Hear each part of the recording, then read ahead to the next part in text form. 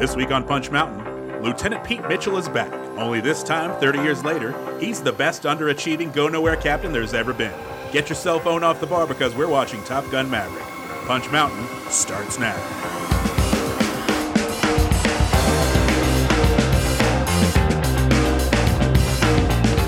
Hello and welcome to Punch Mountain, the podcast where we review action movies one by one to discover the definitive ranking of action movies. Not determined by us, but by the action gods themselves. We don't make the mountain, we just climb it. My name is Mac Blake. I'm joined, as always, by the toppest of Top Guns, Mr. David Harder. David, how are you?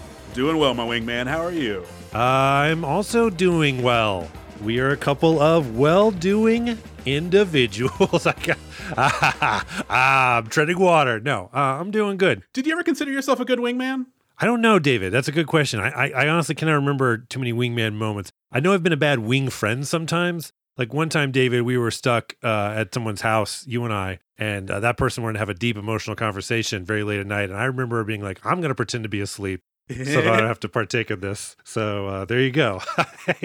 Do you remember what I'm talking about? I do remember what you're talking about. Oh, God, if only there's a Patreon, there'd be a level where it's like you could get the details on Mac and David's references. All right, David. Opening salvo here, Top Gun Maverick. What did you think? I feel bad. I'm a little nervous to go into this one because this is going to be one of those movies that really seem to connect with a lot of people, if not everybody, except me. This movie is like a choose your own adventure that picked every page that I would not. And so it was a bit of a struggle. I think we're going to have fun talking about it, but I don't want to come across like an asshole or something. I'm just a well-meaning guy. Look, you came to me, all right? You're the audience. I'm not on Fallon, all right? I didn't buy a Super Bowl ad to do this show. You're downloading this. You're listening to this. So bless you, and we'll see you next week. How about you, Mac? What are your opening thoughts going into this? I thought this movie was a lot of fun, and it surprised me, David, because I didn't really have any sort of vested interest in this. And it just kind of felt like another one of these, franchise revisits. Like, I don't think I was, sleeping outside the theaters when they announced the fourth Rambo movie. Or, I was about to say Blade Runner 2049, but David, that is one of my favorite movies. So that's a bad example. Is that right? I love it. I love it, man. I love it so much. Cool. I know a lot of people do not like it, but that is okay with me. Like what you like. But yeah, the other thing that's kind of weird about this movie is besides being really fun, it's hard for me to connect it to Top Gun. So Star Wars Force Awakens, when Harrison Ford and, Lawrence Chewbacca, when they pop up as Han Solo and Chewie, I was like, oh shit, look, it's Han Solo from the Star Wars movies. But for some reason, seeing like Tom Cruise in the jumpsuit again, it just felt to me like, oh, look, it's Tom Cruise. It wasn't like, oh shit, it's Maverick. And I think part of that is because that cocksure character that is Maverick, that's kind of Tom Cruise's bread and butter. Like, I feel like he's played variations on that character throughout the years. So when I started this movie, I didn't feel like I was starting like chapter 2. I feel like I was like starting its own thing. Because for me, this wasn't like the continuing adventures of Maverick. I felt no emotional connection between the Maverick of 1986? Yes. To the Maverick of 2022. All right, Dave, before we go any farther, let's clear up some common questions. If you type in the term Top Gun Maverick into Google, Google says these are the questions people are also asking, so let's quickly answer them. All right, Mac, is Top Gun 2 streaming anywhere? Yeah, it's streaming a lot of places. Just look for it. David, can you watch Top Gun Maverick at home? If you're going to ask questions like this, I wish you would. When can I stream Top Gun Maverick? Now, idiot. God damn it. Who is Penny in Top Gun 1986? You're thinking of Inspector Gadget. She had a dog named Brain. That's very true. There you go. Look, we cleared some things up. David, before we see an elite group of Navy pilots feel the need for speed, I feel the need for a speedy, not very long check-in on our friendship. David Hada, how are you? I'm doing well. To let the audience in a little bit, we are recording this on a bit of a delay. We're about a few days behind where we normally would record this. So I've been sitting with this movie for a few extra days. So I've just spent the past few days just getting extra nervous. Like my dad's going to come home and I've got a bad report card. But other than that, I'm doing all right. I as a matter of fact, I feel pretty good about it because as you know, I'm going through my digital clutter. I'm just, cleaning up files and whatnot. I finally got to that file labeled MW 2007 through 2015. David, what do you mean by MW? Is that your collection of Mr. Weatherby comics? That's right, yes. This is going to be Mascot Wedding. This is going to be our old radio show / podcast. So, I've got all the episodes still, so I was just kind of going through them just to just to see what's there. And I see one insufferable man and Mac Blake. It's I thought for sure you were going to say one insufferable man and me, David Hata. No, that's what the old David Hata would have said. But I'm okay with not being that person anymore. But like, yeah, I think about this movie, and spoiler alert, I didn't particularly care for Top Gun Maverick. We'll get into that. I'm coming to it now at an age when I feel like I'm in the wrong. Like, I see people enjoying this movie. I see people going to see it over and over again. I feel dumb for not being a part of that. As opposed to 10, 15 years ago, I would have been the person being like, you idiots, I'm here to tell you the real, and I'm just so glad I'm not that person, Mac, and I hope the audience is too. How are you, Mac? I am doing good. And yeah, David, this is actually a movie that people have asked us to do, or at least asked me to do a couple times. Has anyone bothered you about this? No one. I'm in Siberia, my man. Hold on, let me backtrack. I didn't mean to use the phrase bothered you. Look, if you want to talk to me about this podcast, trust me, you are not bothering me. You are delighting me. But yeah, normally we tend to do movies that, we feel like we're going to enjoy because we don't want to waste time talking about things we didn't like. Spoiler alert, I did like this movie. So we'll see how that plays out throughout the episode. But yeah, I was on Instagram today, David, and someone posted their own review of Ant-Man and Wasp, Quantumania, and they didn't like it. And it's like, great, man. Why are you wasting time typing up a letterbox review about it? Go ahead and fucking live or find something else you like. I'm not saying let's not think about things critically, but man, time is short to bitch about shit you don't like. It's been nice the past few years, especially kind of once pandemic hit and the way we consumed media shifted. It's been nice to not have to be on top of everything because there's just so much of everything that like I don't have to be a part of the conversation. So like, yeah, Ant-Man and the Wasp, if you don't like it, cool. There's a billion other channels. There's other stuff playing in the theater. Like, you don't have to be handcuffed to just what's coming out, just because, like, who gives a shit what you have to say? So enjoy episode 17 of Punch Mountain. So how are you doing, Mac Blake? I'm doing pretty well. I did some stand-up comedy this week, and after one show I saw some familiar faces. These dudes, Keenan and Taylor, we randomly bumped into each other in a mall, last year, and they're like, "Hey, are you Mac Blake? We like your podcast."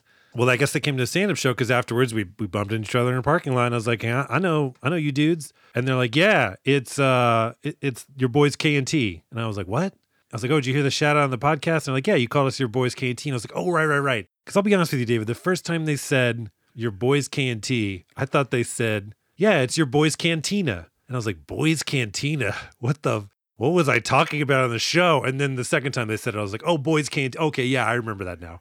But so what I'm trying to say is, first of all, thanks for saying hi again. I'm glad you like the podcast. If you're listening right now, it's your choice. Do you want to continue to be known as My Boys K&T, or do you want to be known as collectively as The Boys Cantina? Because I got to say, I don't hate that name. The Boys Cantina feels like a collection. Like that almost feels like the penalty box that we're going to put listeners into or something. Like, all right, you're going into the Boys Cantina for that one. It does remind me of legendary Austin nightclub, The Boys Cellar. So I don't know if that factors into your enjoyment of that nickname or not. But what's up, Boys Cantina? I don't know. I like it. But look, I can also go back to Boys Canteen. This is aimed at 2 listeners. And but tell you what, I'll update everyone if they update me on what they want their nickname to be called. Also, David, we got to open up the Punch Mountain mailbag and read some mountain mail. Well, I'll just let that falcon land on my arm. Yes, David, if you could grab the email out of that falcon's mouth. Got it. Yeah, David, because somebody sent us a link.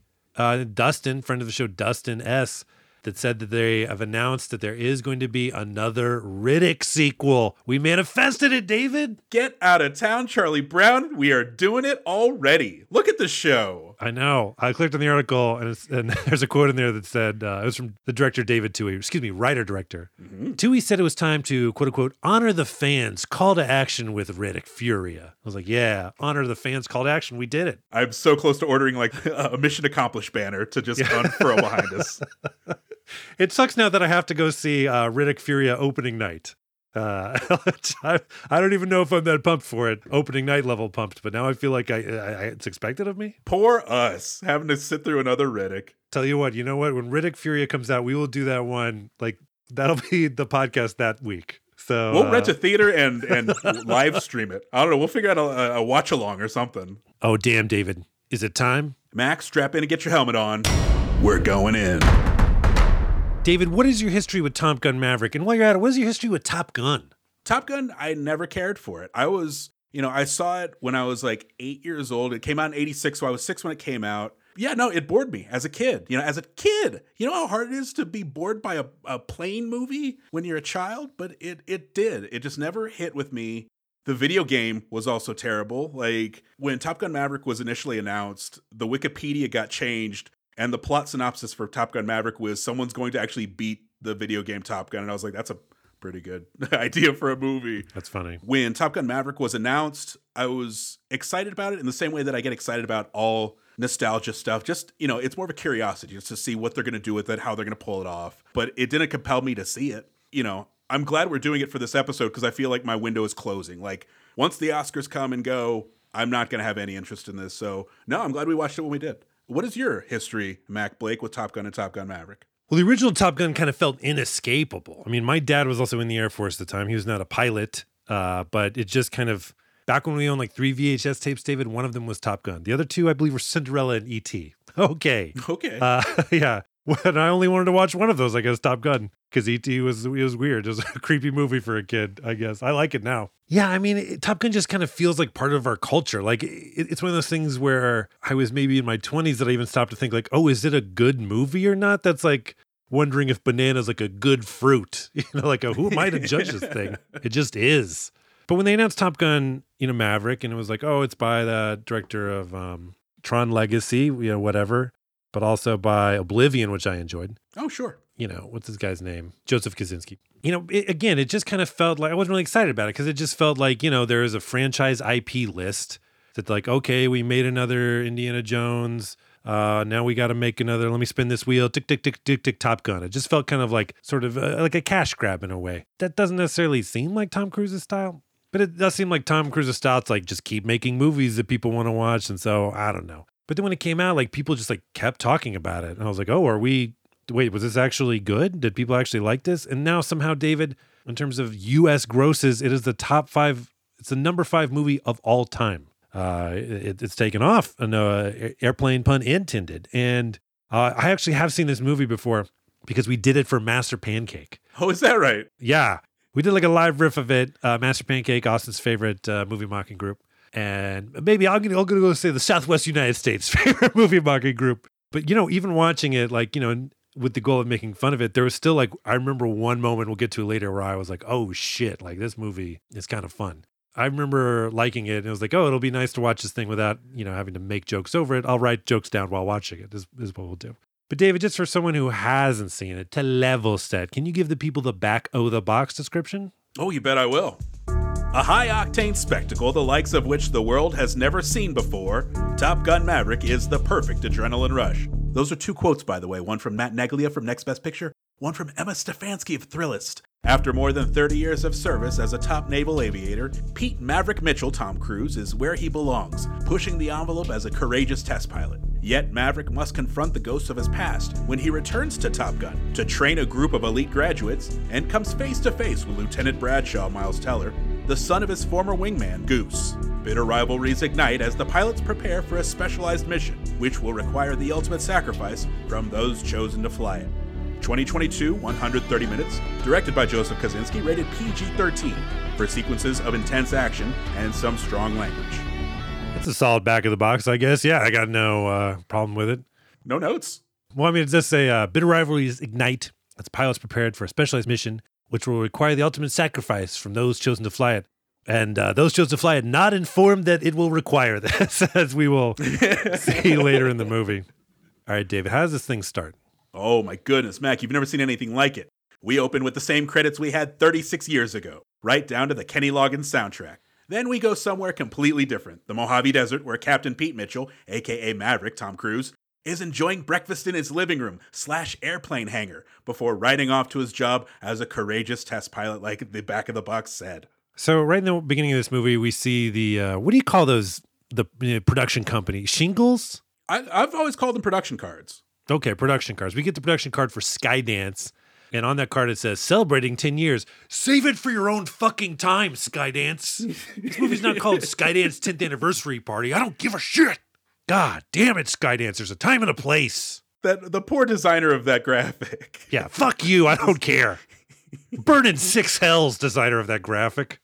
But David, we also got an interesting credit It said it was Jerry Bruckheimer production, but it said a Jerry Bruckheimer / Don Simpson production. That's interesting because Don Simpson, he dead. Oh, he been dead, but it's good to see his kids get thrown some money because, yeah, you know, he was very famously, I guess, one of the producers of Top Gun during his hot streak, him and Jerry Bruckheimer. You know, if you are going to recreate the nostalgia of the opening sequence, it's nice to see Simpson Bruckheimer. Yeah, and Bruckheimer said that Simpson was a big advocate of the original Top Gun movie, and it only felt right to put his name on there. So that's cool. It's cool to see a friend honoring a friend.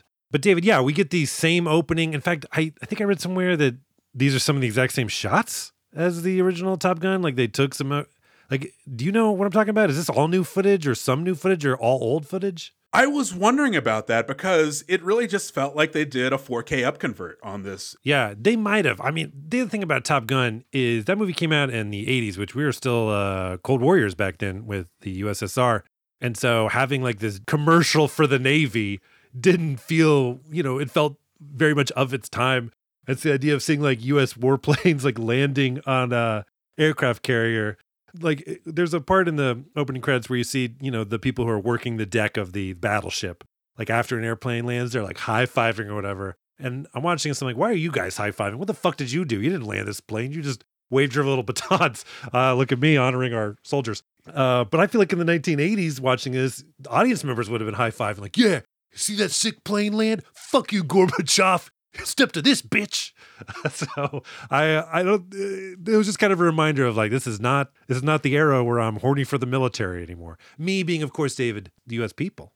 That's right. Yeah, no, I have that same disconnect generally. Not nearly as much as I do with police movies in 2023, but I still have a very complicated relationship with the military. So yeah, it's, you know, we're revisiting this thing 30 plus years later, and it's trying to recapture that old feeling. And it feels weird. Yeah, because of all the parts of Top Gun, the first one that I liked, this opening scene, I know the point was almost kind of like that James Bond opening shot where he turns and he fires and you see the blood come down like the scope, right? Where it's kind of like, oh, hey, get ready. We're in the Top Gunniverse now.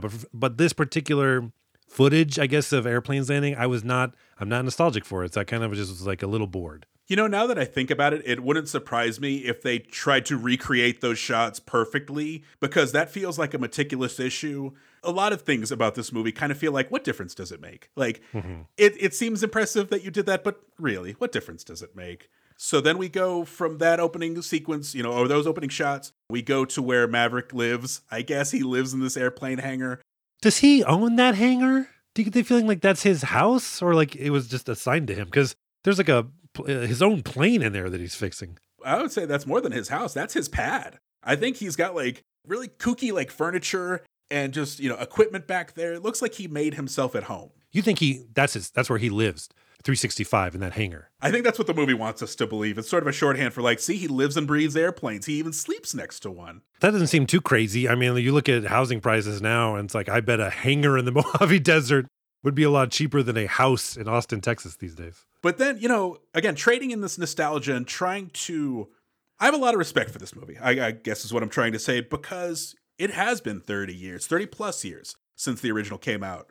So you have to cast as wide of a net as possible. You have to get the original fans and also introduce a new generation to what this storyline is. But this whole thing feels so weird and clunky because we get this exposition photo wall. It tells the story for us. And then we get, you know, Maverick unzipping his dry cleaning bag, pulling out his bomber jacket that I guess he either hasn't used in forever or he uses every day and puts back in that dry cleaning bag. But then you get like the Hans Zimmer sting. This was when I first knew Hans Zimmer had contributed to the music of the movie, because you get the unzip on the dry cleaning bag and you just get the whoa. I was like, Zims, I see you, my man.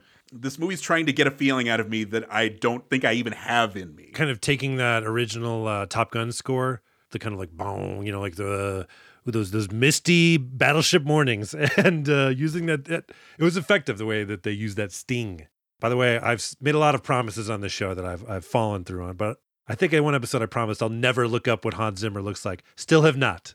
I never will for whatever reason. I don't even remember why I made such a who gives a shit promise, but I'm sticking to it. Oh, I think we were talking about whether or not he's cut. I think that was the argument. Weird. Like, is he Danny Elfman?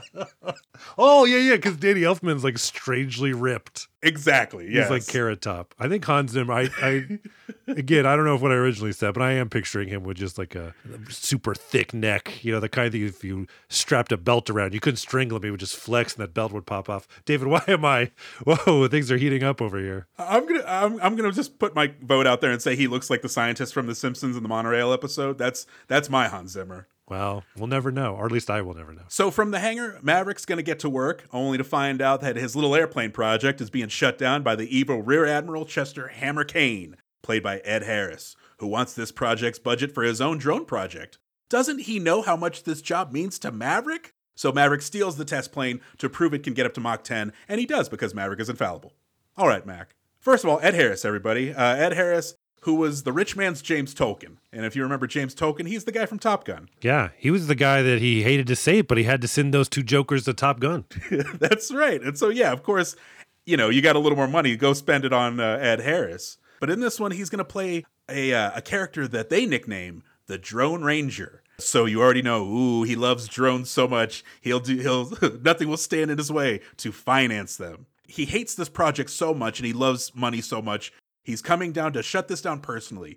Mac, what does that entail? Is he really just like ripping pins off of Tom Cruise's lapel? Or like, what is this going to take? I guess it's like, he could have made a phone call, but he's so mad he wants to look someone in the eye when he tells them to, you know, call it a day early. It is a weird thing, but if for some reason, like there's a lot of this movie where a character's like, this is happening. And you go, okay. And then you just keep going.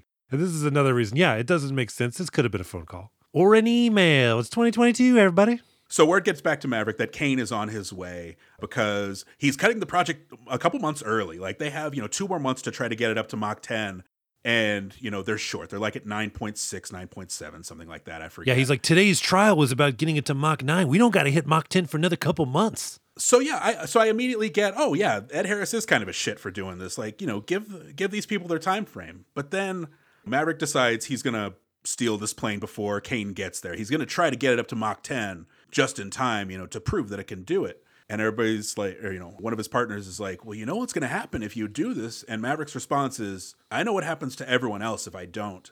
And like, I don't know. He's the hero of his own movie. Like you're going to hear that quite a few times throughout this movie. It's just like, it's all about his perspective on things. But also, do we know what's going to happen to everyone else if he doesn't do it? The implication is they all lose their jobs. I just feel like they would work on other things, Exactly. And then when Maverick fucks up and crashes the airplane, the warrant officer Bernie Hondo Coleman, played by Bashir Salahuddin, who, is like kind of Maverick's partner, or at least, his co-worker on this project, he just goes with Maverick to the next thing. Like that was a confusing line. I mean, I get what he meant by it, but that one didn't track. No, for sure. It's like, hey man, I get it. This job is a passion project. You can obviously be attached to your work, be attached to your job, that sort of thing, but you're not getting fired out of a cannon. You're still in the military. You're still doing okay.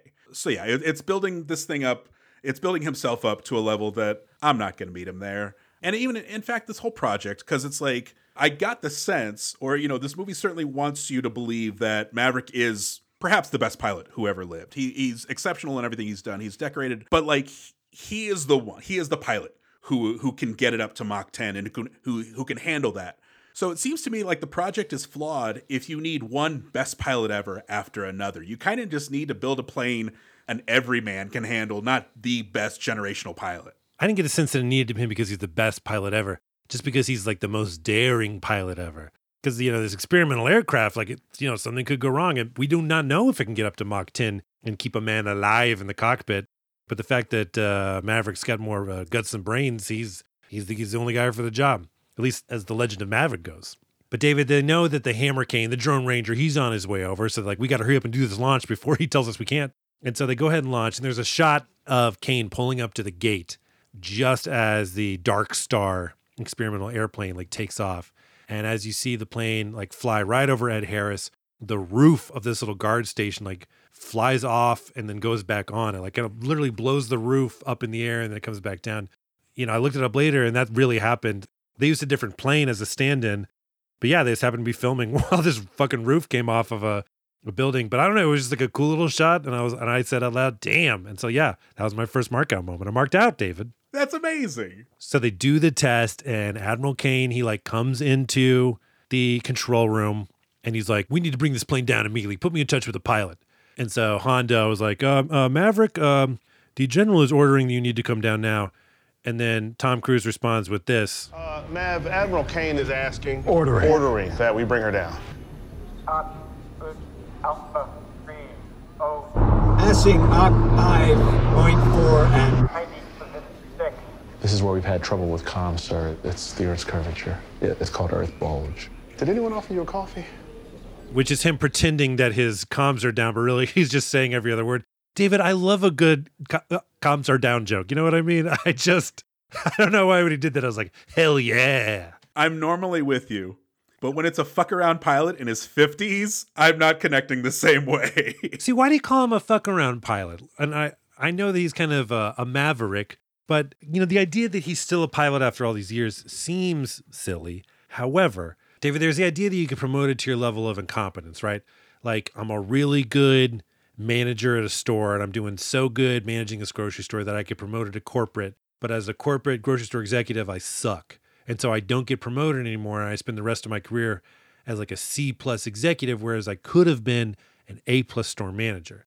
I just got the impression that like Maverick is sabotaging his own career so he doesn't have to stop flying airplanes. Actually, you said a very interesting thing where he'll do anything to not get promoted, because that's going to lead me into, you know, he gets up to Mach 10 and then he gets up to 10.1 and 10.2.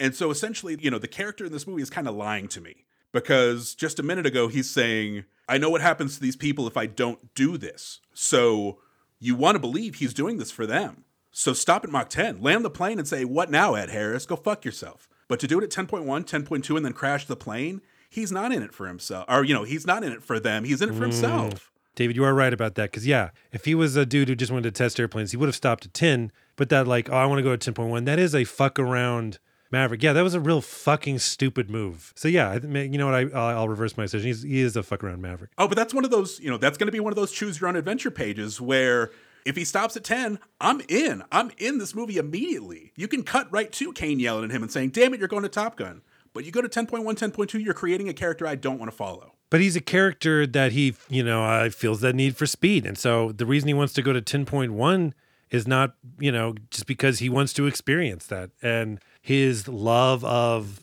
fast airplane flying, woo-woo, jiggity-doo, he loves it so much that it does get in the way of his career and his own personal safety. I'll backtrack. I don't think he's quite a fuck around Maverick, but I do feel like he's somewhere in between. You know, he's just more like he loves flying more than he loves being smart, which maybe that does qualify as fuck around. When he hits that Mach 10 threshold, one of the other people in the control room got really excited and he stands up and says this. Put that in your Pentagon budget. And then Kane stares at him and the guy immediately sits down. Which, by the way, man, shut the fuck up. Little lame like exclamation. If you really were like, yeah, fuck you, then he would have been like, yeah, shove it up your ass. But the fact instead he's like, yeah, stick that in your budget. It's like, no, that's not a calm down. That seems like a very written line. I'll meet the character halfway. It feels like it was rehearsed in the mirror. Like, oh, if I ever see that Kane, put that in you. Like, I buy that. So there's a moment, David, where he's here in the airplane. I don't know if if it's in the airplane after it's taken off or right before it does, where Maverick says, talk to me, Goose. Which, you know, the way that some people might say a little prayer or something, he wants to, you know, he's just looking for a connection for his absent, you know, radio operator from the first Top Gun movie, Goose, played by Anthony Edwards. And, you know, right there, it does two things. It wants to provide a very clear connection for us, the audience, to that first Top Gun movie, to be like, look, he's still mourning that loss of Goose, as are we, the audience, I guess. But the second thing is just, yeah, it's just that this connection of, you know, like I said, where some people would give up a little prayer, he is leaning on the memory of his friend. It's still very important to him, the character. Now, David, he crashes the airplane, which we do not see. Apparently, Neil deGrasse Tyson didn't like that. I don't give a shit. We see he's in a diner, right? Diner's packed full. And as soon as the door opens, everyone in the diner turns and looks, which, hey, guys, doors open in diners all the time. Calm down. But Tom Cruise walks in through the door wearing this futuristic flight suit covered in like burn marks, looking kind of like a Looney Tunes character after he got shot. And Tom Cruise looks around the diner and he goes, where am I? And this kid looks up at him by the way, he ordered cereal in a diner. Come on, kid. How much? That's probably like a $9 bowl of cereal. You don't need that at a diner. But anyway, and this little kid looks up at Tom Cruise and responds, Earth, which I got to admit, pretty funny moment. I was charmed by that. It worked. You did it, movie. All right, so from there we're going to Kane's office, where we learn that Maverick is happy in his little rut and doesn't want to be shown the door, but you can only steal so many top secret aircraft. So sorry, Maverick, this is the last straw. You're going to Top Gun, I guess, thanks to a last-second miracle phone call. Maverick once again manages to avoid any sort of hardship, and it's off to San Diego. I don't know what to say about stuff like this, because it happens throughout the movie where Maverick gets himself into a pickle, he digs himself into a hole and he gets bailed out. This is 2022 in relation to 1986, so you have to imagine he's been pulling this kind of shit and getting bailed out for 30 plus years. So I don't know. So when we get dialogue here from Kane, the drone ranger, he talks about his love of drones. These planes you've been testing, Captain. One day, sooner than later, they won't need pilots at all. Pilots that need to sleep, eat, take a piss. Pilots that disobey orders. All you did was buy some time for those men out there. The future is coming, and you're not in it. Is Ed Harris pro-machine? Because he kind of takes this same RoboCop leap. I thought the idea of making, flying drones was so we don't have to put U.S. soldiers at risk, not because we hate U.S. soldiers. When they made RoboCop, it was like, oh, great, we have a RoboCop. We don't have to lose any more officers. And they're like, no, we just hate how ineffective these officers are. But it sounds like Kane just loves the idea of drones. He's like, oh, my precious drones. He'd go and just kiss them. You're the real soldiers of tomorrow. Goddamn flesh bags. But here's the thing that blows my mind is that Maverick, because Kane's, chewing him out, and he's like, you might have bought your team a couple more months, but sooner or later, it's going to catch up with him. And I'm like, hold the phone here. So he steals a plane, and just because he hits Mach 10, you didn't make a promise to him. He's not a kid with a birthday wish. You can say, hey, that doesn't count. Or also, I had my fingers crossed or something. I don't have to give you a day of extra time on this. You stole a plane. Well, I think with the project, he was shutting it down because with the excuse of saying look, it's not progressing the way we want. But the fact that it did progress the way they want, now he's like, well, I can't obviously shut it down as much, even though it kind of is shut down because Tom Cruise crashed the fucking plane. By Tom Cruise, I mean Tom Cruise. No, I mean Maverick. So Maverick meets with Admiral Bo Cyclone Simpson, played by John Hamm, and Admiral Solomon Warlock Bates, played by Charles Parnell.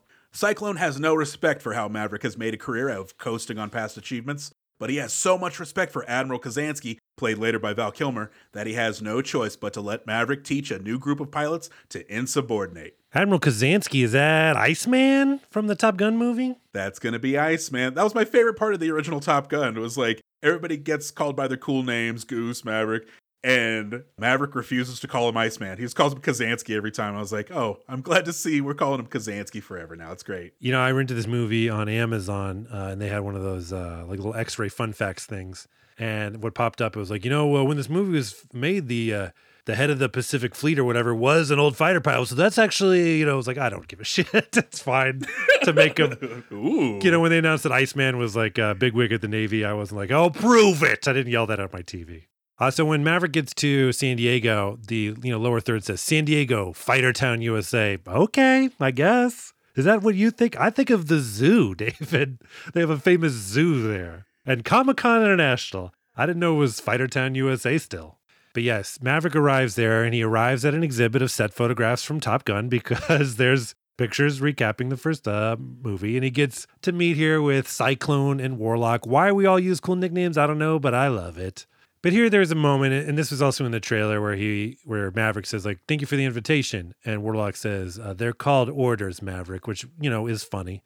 And you see a little bit of a shit-eating grin here that did take me back a little bit to the Top Gun character, which is kind of funny to be like, oh, yeah, that's Maverick for you, shit-eating grin. Warlock is pretty good at delivering these very dry, funny lines, and he gets another good one later in the film. They're giving Maverick a sense of what the mission needs to be that they're training, and Maverick misunderstands. He thinks he's leading the crew, and they're like, no, we just want you to teach. But, when they're going over the plan, I guess essentially, so there's a base that's being built that's, against regulations, and so they're concerned about it's nuclear capabilities or weapons capabilities, so they need to destroy it. They don't assign a country or a nationality or any sort of anything to this. They did, David. They said it was a rogue operator. You know what that means? No. It doesn't mean anything, David. It means that they did not want to do the things. Yeah, I'm of two minds about it. On the one hand, like, I have an appreciation for that because, yeah, like, who wants to get bogged down with politics? This is a populist movie. We just want to get as many people in here as possible.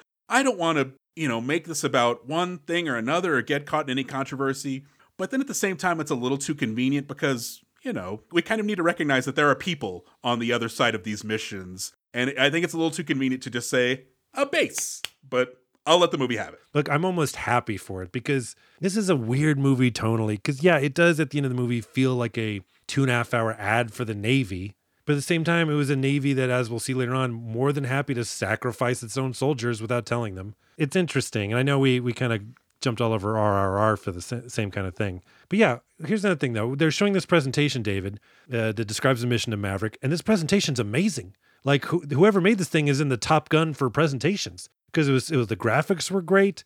It was very easy to follow. It was top shelf. It was Hollywood quality. It was really well done. Yeah. But the mission here, when they're explaining it, why is John Hamm Cyclone so shitty to Tom Cruise? He's like, your reputation precedes you.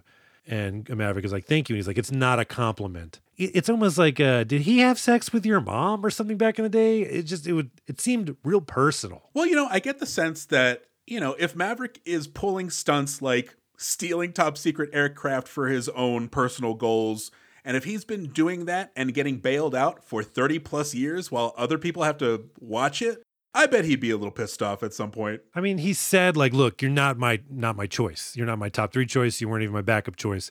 I was going to go with someone else, but Admiral Kazansky said to use you.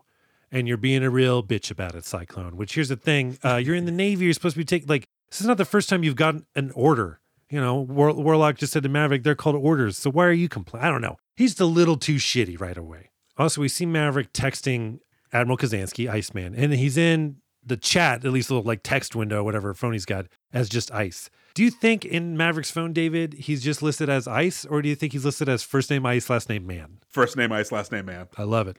So let's head to a nearby bar that we learn is now run by one of Maverick's former girlfriends, Penny, played by the photogenic Jennifer Connelly. We get some backstory into Maverick's history with this new character, and then here come 12 new characters, all pilots in the Top Gun program, but we'll only need to know about 6 of them, including hotshot pilot Hangman, played by Everybody Wants Some's Glenn Powell, yay! Then from across the room, our eyes meet with Rooster, played by Miles Teller, who is Maverick's old dead pal Goose's son, and you could tell because they have the same mustache. Maverick gets shaken down for hundreds of dollars in drinks before getting tossed out to stare longingly at Rooster through the window. Mac Blake, this entire chunk of movie, can go out the window as well. This is probably my least favorite part of the movie because there was a lot of what kind of moments in here. Something we forgot to mention, when they showed the lineup of former Top Gun students that are being recalled for this mission, Cyclone was like, you got a problem with this roster? And Maverick's like, you fucking know I do because Rooster's in there. He's Goose's son, and I tried to get him bounced out of active combat duty because I already got his dad killed. He blames himself for that still. I don't want to get him killed and I'll have to answer to Meg Ryan, who is oddly not in this movie at all, where it seems like she could have been. But yeah, this chunk of this movie, I don't know. Why did you not like it, David? It's unnecessary. It's unnecessarily long, I guess, maybe, because there are some things that you need for later in the movie. You need to introduce these characters at some point. You need Maverick to have an uncomfortable introduction or, to have an uncomfortable encounter with Rooster. You need all of these things. I don't know if you need Penny, period, at all. I don't know if you need the amount of time we spend with Great Balls of Fire. There's a lot of stuff that it feels so superfluous, but it also feels like they're following the Titanic playbook of pad the first half with romance, and then you can go crazy with the action in the second half. I also think this movie should not have Jennifer Connelly in it, but maybe for a different reason. Because, David, it seems like every time I see Jennifer Connelly in a movie, she's somehow more attractive. And I feel like we're about 4 movies away from when I look at her, my eyes will start to bleed. You know what I mean? Just like humans can't physically handle it. It's dangerous at this point. Let's think of everyone else. Also, I just want to put out this theory that her and Jared Leto are slowly looking the exact same. I don't know how that's happening, but it is. But yeah, Penny the bartender, by the way, is very up on Navy history. Because she's like, Mav, I didn't think I'd see you here. And then goes over his career highlights. And I was like, Damn, is there a blog that you've been following? I figure that Maverick is of such legend that she probably hears the tale of Maverick 5 times a week, and it's burned into her brain by now. It's like, oh, I wish these people would talk about something else. So at some point, she rings this bell, and everyone in the bar goes nuts. And Maverick's like, what'd you ring the bell for? And she points to a sign that says, if you disrespect a Navy or woman or put a cell phone on my bar, you have to buy a round. Which, here's the thing, he really doesn't have to buy a round. That's a sign, not a cop. You know what I mean? And the first time I watched this movie, I was like, why is he going through with all these things?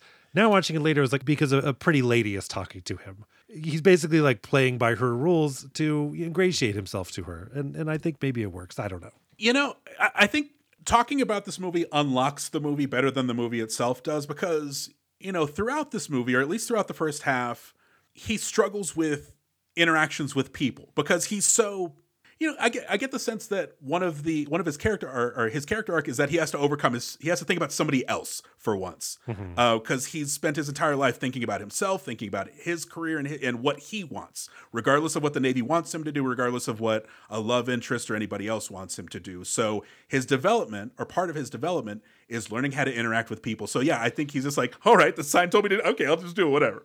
But then the Top Gun recruits come in, and it really is a meeting of the pissing contest gang because all this dialogue is just people one-upping each other, and it's exhausting so fast. So, Glenn Powell, you like this dude? I do. I'm a huge fan of Everybody Wants Some. I've always wanted success for a lot of the members of that cast, and he's dynamite in this movie. I think he's fantastic. I wish there was more of him in this movie. His role in this movie, Hangman, he's basically kind of like this alpha child of Iceman and Maverick from the first movie. He's your cocksure pilot who has the skills to back it up. And of course, he's so cocksure that he's kind of a dick to everyone. And they're kind of going around being dicks to each other, playing pool and making fun of each other's names. We also meet a dude named Bob, whose codename is Bob. Like he doesn't even think of one, which I appreciate. And then we also meet the only female member of the squad, I believe, is Phoenix. And at some point, Rooster walks in. And like, oh, Rooster, surprised to see you here. And Hangman's being a dick, right? And he says something, and Rooster kind of gives an odd response. Hangman, the only place you'll lead anyone is an early grave. An early grave? Dude, we're just talking, okay? Calm the fuck down. We're just shit-talking and busting bees. Next thing you know, you're like, you're going to get someone killed. Whoa! Easy on the Amstel lights, you know what I mean? Jeepers. Here's the thing about Miles Teller. Overall, how do you think he did in this movie? What's your take on Miles Teller? I liked him in this movie. I generally like him overall. There's something about him I find charming, and I can't put my finger on it. I don't know, but he works in this movie for me. He gets better as the movie goes on, in my estimation. Why do you bring him up? Well, I liked him in a couple things I saw him in, including Whiplash, and then I saw Too Old to Die Young. I watched all 10 hours of that, the Nicholas Winding Refn, I don't know how you say it, maxi series on Amazon Prime that they tried to bury. And I fucking hated that thing, that I'm still mad at Miles Teller for it. It was written by Ed Brubaker too, a comics writer I love. So I liked Drive too, and I wanted to like it, but I hated it so much that when I saw Miles Teller in this, I'm like, I wanted my money back that I didn't spend because it was a streaming release. So I liked him in this movie, and I'll say he's risen in my esteem, not to where I'm necessarily a fan of him, but that I'm to where the next thing I see him in, I'll be like, all right, what do you got? Whereas when he walked in here, I was like, this fucker. Like, I was just so mad. Well, I've got a feeling that for the next inventory episode, I'm going to be talking about that Godfather series that he did on Paramount Plus. Oh, is that good? I think that's, I don't know. I haven't seen it, but, while we're talking about Miles Teller, it's like, I did want to find out how that worked out. So I think I might end up watching that one. I wanted to see that too. All right. Maybe if I watch it and he's good in that, maybe I'll bring him back up to level playing field. But David, here's the thing with sequels, right? What do you got to do with a sequel? You got to hit some of the first beats of a movie, but then you also got to zig where the original movie zagged. You got to do some sort of surprising takes on it. So one of the key moments of the first movie, I guess, is the fact that Rooster's dad, Goose, plays Great Balls of Fire on a piano. The Top Gun kids here are having their fun little party. And so like, let's kick it up a notch. And so they pull the plug in the jukebox, which was playing Slow Ride.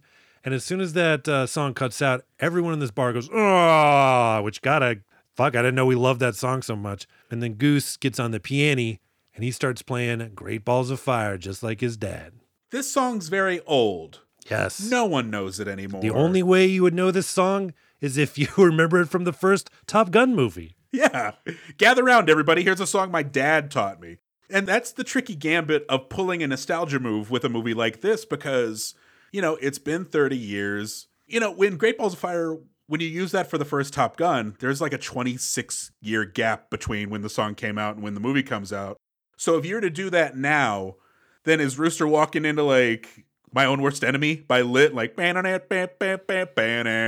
mean, there's some Jerry Lee Lewis stuff that's definitely, like a whole lot of shaking going on. I feel like people probably still know Jerry Lee Lewis. But the other thing about Jerry Lee Lewis is, didn't he marry his like underage cousin? Yeah, when she was 14. Yeah, so why don't we go ahead and just like play a little R. Kelly on the piano at this point? Because for me, Jerry Lee Lewis is not fun anymore when I found that out. So the next day, the pilot who needs no introduction introduces himself to Top Gun, The Next Generation. Maverick is a follower of the Dead Pilot Society teaching method because it's time to put your textbooks in the trash. Maverick tells them to forget everything they've learned and to do without thinking, and to show them what they've learned so far but need to unlearn by taking to the skies. It's an action set piece we'll call Maverick's Educational Murder Spree. Maverick takes the young pilots to school by downing them and clowning them.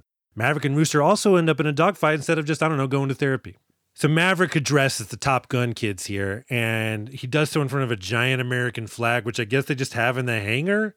Like, it just seems like, don't you guys have a classroom? It's like, no. Class outside today, lower the giant American flag. I want to see the shot of the janitor, like, doing that thing. And then also, was the trash can there? Or was Maverick like, hey, put a trash can there because I'm going to throw away the textbooks and they're just going to eat it up or whatever. Also, guess who's there? Hondo, Maverick's buddy from the Dark Star experimental plane operation. I guess he also got sent to Top Gun. I don't even know what he does, but there he is.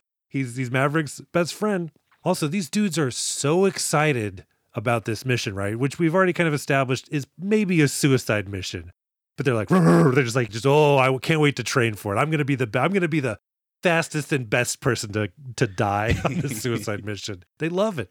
But yeah, then we get him up there. We're training. How'd you feel about this dogfighting lesson scene? I was underwhelmed by it, and I think I'm the problem with this. This movie loves its cockpit shots. Mm-hmm. It does a lot of footage in the air, and I get the sense that that's real footage that they took while flying, and that's awesome for them.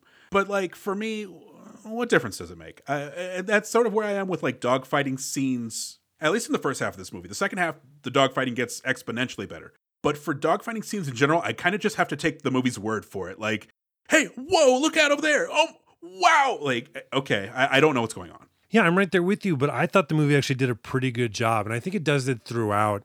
If people feel that it's a little clunky, I can see that. I can see if someone thinks it's a little clunky because, yeah, the way that they, let you follow along with the story of these dogfighting scenes, the way you're able to sort of like, follow what's going on is through the character dialogue of being like, he's over there. We need to do this. Look, overhead. He's on our 6. Here comes Maverick. But, so you are kind of taking their word for it. But I don't know, because it feels like legitimate fighter pilot talk. And this is coming from someone who has, how would I know a legitimate fighter pilot? I would not. But it felt natural enough for me to follow what's going on. I was comfortable doing that. See, yeah, I think, it's funny to watch us run perpendicular with each other because for me, they're talking so much of their own language that I'm just like, you guys have fun. I'll see you when you land. Like, I can't latch on to it. And that, again, that's probably my failing. And there's some moment here where Hangman, leaves his wingman to go pursue Maverick in this exercise. And Phoenix is like, now we know why we call him Hangman. It's because he always leaves you hanging. And it's like, I think people get to choose their own nicknames. Like, maybe that's why a joke you made, but he probably calls himself Hangman because it sounds cool. So we're doing the training, and like Maverick is teaching so many good lessons in how to get killed by Maverick. And he pulls off the Cobra maneuver, which if you're a fan of the first Top Gun, you remember that's how he killed the Ruskies. This air show maneuver, because like, I had to go do some research for this and be like, all right, what is doable, what's not doable in this movie? At least in the first Top Gun, that felt like the move that only he knew.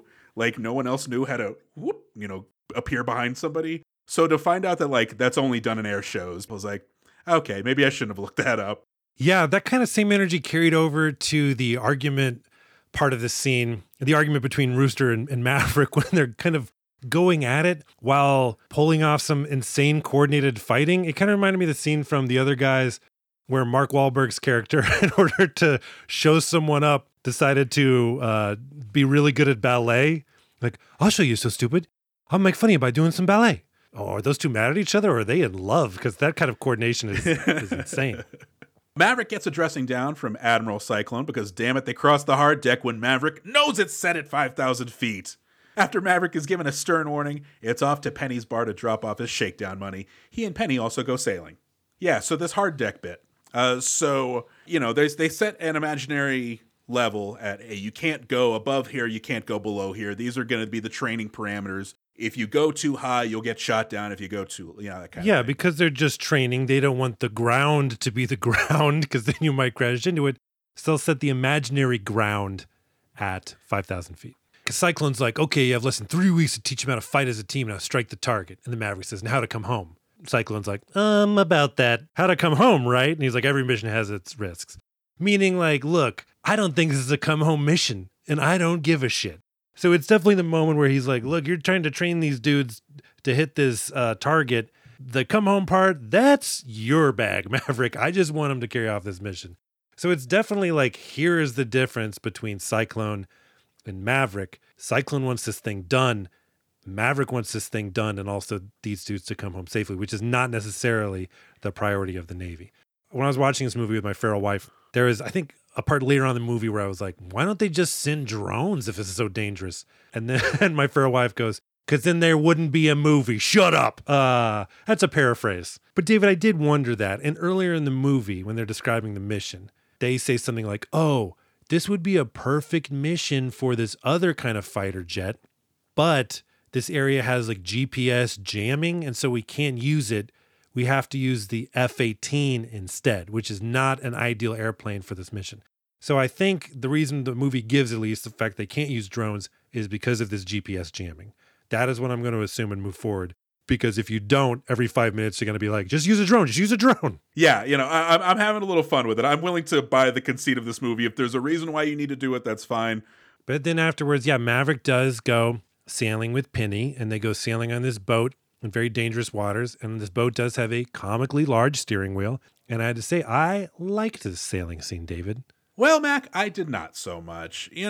Again, I'm willing to give the movie the benefit of the doubt. It's trying to establish that, Maverick might be perfect in the air. He might know exactly what to do in a plane, but once you get him out of that plane, he's clumsy. He's awkward. He doesn't know what he's doing. He's a human when you get him out of the plane. But even here, he's having a hard time steering the boat, which, we all would. But his response is, I don't sail boats, I land on them. This is an Oscar-nominated screenplay, Mac. Like, I'm really trying not to be shitty about the Academy Awards process. It is what it is. But yipers, Melkipers. Like, this line no thank you. I like that line, and I like that. I thought it was funny, the idea that you have a Navy dude who does know how to sail. Because he is a pilot, even though he's in the Navy. She's like, fasten the jib or whatever. Like, the fuck's a jib? Like, or I don't even remember what the nautical term was. But the fact that he is in the Navy and does not know how to sail, I thought that was funny. So that line did not bother me. And also, it sets up the fact that Penny is also a work hard, play hard kind of person, which, she's a thrill seeker, and then maybe she's a good fit for Maverick. I mean, maybe. Yeah, I don't know. But after their friend date, Penny's walking in and Maverick's like, that was fun or something. And she's like, yeah, good night, Pete. And then after she, sort of like being too cool, but after she closes the door, she like pauses and you could hear the kersploosh because she's like, oh no, what am I doing? I'm falling for Maverick again. Come on, Penny. Her thighs hurt from having to keep them closed all day. Why am I finding this attractive, age-appropriate man who's in amazing shape and super personable? Why do I find him so attractive? God damn it. So now the training gets serious. Maverick informs Top Gun that in order to succeed in this mission, they will need to successfully execute the third act of Star Wars. There's also a fun little virtual obstacle course for the pilots to run. The training run doesn't go well, and tensions flare between Rooster and the ever-confident Hangman. With training not going well, Iceman summons Maverick to his home for a chat. Yeah, so it turns out the target they have to strike is like a tiny little box. And because they don't have GPS, the way the mission has to be done, is you need one plane to target it with a target laser, bee-doo-doo-boop-boop-boop-bop, and a second plane to launch a missile in this very small little target. And you got to do it in a very quick window. This mission is tough. This mission is tough. I had a little fun with the synopsis here. It is the third act of Star Wars. I don't mind. It is a successful play in the playbook. They pull it off effectively when we get to it. No, I'm completely fine with this. So they're doing more training, and the team is having a hard time communicating. Maverick at one point is like, "Why did you fail in the mission?" And so someone tries to give an answer, and Maverick comes back with, "How about an excuse that their family will accept at the funeral?" Because he's saying, hey, this is training, but if you make this kind of mistake out there in the mission, your partner will die. And this is the Maverick I want. If you're going to have a cocksure character, if you're going to have a character who joking aside, who is for the most part infallible, he hits bullseye after bullseye in life, then have him be a shit to these students. Have a little bit of tough love. And he doesn't want to do the tough love because he genuinely loves Rooster. Mm-hmm. Again, a choose your own adventure that the movie chose something else that I would have. David, mentioning Star Wars does remind me of my favorite Star Wars quote, underrated Star Wars quote, where when they're describing the mission and they're like, "Oh, you got to fire the Death Star, this very small part." And one of the rebel pilots goes, "That's impossible." And Luke goes, "It's not impossible. I used to bullseye womp rats in my T-16 back home. They're not much bigger than 2 meters. Imagine if you're giving a military briefing and like, you got to hit this target." And he's like, 2 meters, that's impossible. And some guy was like, "That ain't impossible. I used to shoot rats at the dump back at home. And they ain't much bigger than that." It would be like, shut your redneck ass up. Oh, Luke Skywalker, you fucking hick.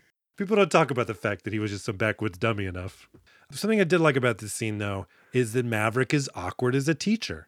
It is, I think they do a good job putting that awkwardness in there because, yeah, as a fighter pilot, he's cool under pressure, but as a teacher, he is kind of bad at it. He's not bad at it, but he struggles at times. And that awkwardness there, it's interesting to see an awkward Tom Cruise character. And so he gets a text, he's had a rough day. The training didn't go well. He's, sitting around some pilot's lounge and he gets a text from Iceman. Iceman's like, "I need to talk to you." Maverick says it's not a good time. And Iceman says, "I'm not asking." So we go to Iceman's house, played by Val Kilmer. And what did you think about this scene, Mac? The first time I saw it, I did not give a shit. I mean, I know that Val Kilmer is having some health struggles. And so the fact that we are seeing him play Iceman, who's also having some health struggles, in fact, that both characters are having something that's affecting their ability to speak. I don't know if we're supposed to separate it, but I can't. And so you kind of is like, hey, audience, how do you feel about seeing Val Kilmer get old and in poor health? And it's interesting because the same way that I had a hard time connecting the 2022 Tom Cruise Maverick character to the 80s one, I had a harder time connecting the Val Kilmer one. Maybe because, Val Kilmer as Iceman, pretty iconic, but ever since then I've seen Val Kilmer play all these other roles. I don't view him as an Iceman style character. And so seeing older Val Kilmer now, I was happy to see him and everything, but if the movie wants me to be like, look, it's old Iceman, I couldn't do that. All I saw was, look, it's old Val Kilmer. I'm of two minds about it because on the one hand, trying to give the movie the benefit of the doubt. One, it's playing on nostalgia. Hey, we're bringing back all your old pals, that sort of thing. But also, one of the themes of this movie is Maverick's struggle with time. From running the course to, the inevitable death that comes for us all. So, to see his friend, to see his former wingman in poor health is a reminder that time is fleeting, is a reminder that, his end will be near eventually too. But by actually bringing Val Kilmer in here, who does have health issues of his own, and to write a character who's just going to end up dying a few scenes later, sorry, we'll get to it in a little bit, it feels a little exploitative to me. It left a bad taste in my mouth, and maybe I'm just not in the right frame of mind for this movie in general, and I'm just picking it apart. But I don't know. I don't know. I feel that exploitative thing that tracks a little bit. But the thing is Val Kilmer's not an idiot. He signed up for this role, and I think one could argue that it may have appealed to him for that very reason, that he was able to sort of connect it. I don't know. But the second time I watched the scene, I connected with it more, and I left feeling that it was a great scene. The relationship here, especially when they're talking about loss, and when Iceman, who can't speak, he can speak actually. I think I read somewhere that that was like a digital job. They were able to like recreate Val Kilmer's voice or something like that. But he has trouble speaking. The character, that is. Oh my God. Could you follow that, audience? I hope so. So he types out, "It's time to let go," or something along those lines. And Maverick starts to get choked up. And this conversation about Rooster, and he's like, because he kind of sees himself as, I wouldn't say his surrogate father, because it sounds like he was busy with a naval career, but just, I don't know, all his emotions here with Rooster, it went a little deeper than, maybe we knew up until this point. And so, yeah, even though it's hard for me to connect with Val Kilmer as Iceman, or that original Iceman character, second viewing, I was into it. And yeah, I thought this was a great scene, or an effective scene. I'll say that. Yes, but Mac, time is ticking on training for the mission, but Cyclone is concerned that Maverick and his students are wasting time playing a sexy game of dogfight football. Penny was watching from a distance, and coincidentally, now she's really horny. She and Maverick go back to her place, have sex without breaking a sweat, and then have a cute moment where Maverick sneaks out the window like he's a teenager instead of a man in his mid-50s. Dogfight football, Mac. I don't get it. They're like, offense, defense. It's like, okay, great. It doesn't make sense. Couldn't you just gone back and played volleyball? I mean, because look, this was another example of them trying to hit the beat from the first movie, where we see all our Top Gun studs flexing and, oiled up and playing volleyball and hanging with the boys. But instead we get, some super muscly dudes, including a super ripped Miles Teller, which was confusing to see. But yeah, they're playing a game that I guess makes sense to someone, but did not make sense to me. So this just felt like kind of it was still fun, but it felt cheesy to me, which I guess maybe it was supposed to. So you know what? Have your fun. Yeah, I'm okay with it. Like, I'm taking a piss, but, it's like dogfight football was a lot like dogfight action, where I'm taking your word for it. If you're having fun, God bless you. My favorite part of this whole chunk, though, is Bob, played by Lewis Pullman. He's supposed to be like the dorky one of the group, I guess. So they put him in a shirt, because that's very funny. But also, there's a body under there. They put that shirt on under false pretenses. Well, of course, because he's Bill Pullman's son. He's got those Pullman genetics. But David, the Maverick hooking up with Penny, look, it was bound to happen. Talk about a missed opportunity to hit the same beat of the movie. They fuck David, and there's no music. There's no bow now now now now. Don't take my breath away. Which, look, I don't know if you can hit the heights of that, sexy synth that the band Berlin hit with that song. But the fact that they didn't even try, that bummed me out. It would have been nice to see a soundtrack accompaniment to this movie, and I'm sure there actually probably is. I'm just out of touch with the way record sales go. But I don't know. I long for the days of soundtracks accompanying movies, and I think this actually had the Lady Gaga song and had a bunch of other stuff, so maybe I'm wrong. But yeah, they didn't even try to kind of pump up the eroticness of the scene. I mean, the first Top Gun was PG or PG-13. It wasn't too steamy, but it was also steamy. And I don't know, maybe Tom Cruise and David Miscavige was like, you cannot have sex with Jennifer Connelly even in a movie or something. I don't know, but they didn't even try. But then Penny's daughter comes home and she's like, look, Maverick, I need to set an example here for my daughter to not hook up with her old shitty ex-boyfriends. So instead of out the door, out the window, you have to jump. And we get a shot here, David, that startled me. I don't know if it startled you as well. It startled me too. So Maverick's getting ready to climb out the window. He's like, I'll see you tomorrow. He's, trying to say goodbye in a very romantic way. And Penny's had enough. She's like, oh, you got to hurry up and go. So she gives him a little shove out the window. And then the movie cuts to, it's a wide shot of kind of the alley or whatever, or, the outside. And you just see a jacket plummet from the window and just peanuts fall onto the ground. And I initially thought it was Maverick, and I LOL'd. That was so great, Mac. Yeah, the same boat. He gets pushed out the window, and they cut to where you think you will see him land, but instead you see this jacket just crumple onto the ground. I was like, Jesus, because I thought it was Maverick just falling into a fucking heap, but no, it was his jacket. And down comes Maverick next. But then what does Maverick see in the window? Penny's daughter. Penny's daughter sees Maverick after they just hooked up, and she's like, don't break my mom's heart again, Mav. And he was like, your mom's a beautiful one. No, I think he just leaves. I don't remember what happens. This scene is cute, but I think it belongs in a different movie. I'm nitpicking this movie too much. I don't care anymore. I'm going to go with it. But this feels like it belongs in a Top Gun where Maverick has become old and crusty, and he needs to find his mojo. He needs to become the guy he used to be in order to succeed. And this feels like this date/sex sequence would have been a good opening to getting that old Maverick back. But he's been the old Maverick this whole time, so it kind of landed flat. But turns out the base they're supposed to bomb is ahead of schedule, so we're moving the mission up by a week. Maverick goes over new details of the mission, and then it's back into the planes for a dress rehearsal. It's an action set piece we'll call parking lot to the danger zone, because they're not the highway yet, David. It's like when you learn to drive, my dad taught me in a parking lot. That's why, because they're not ready to go on the highway yet. That's why we'll call that action set piece that. You're so clever. Practice does not go well for Coyote, played by Greg Tarzan Davis, who goes into G-Lock.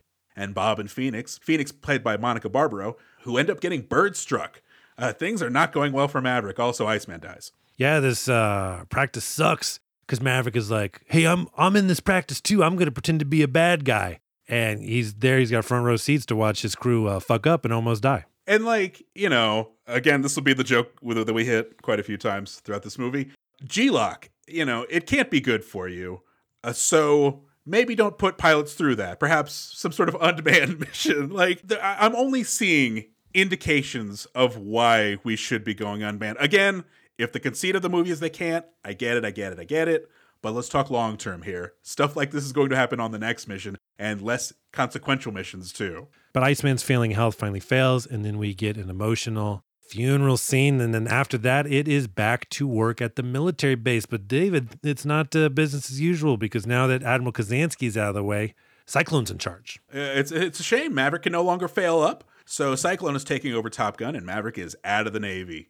Maverick retaliates against this unfairness by stealing another plane in an action set piece we'll call Maverick's Run. Maverick runs the training course to perfection, proving that the Top Gun kids do have a shot at living through the mission.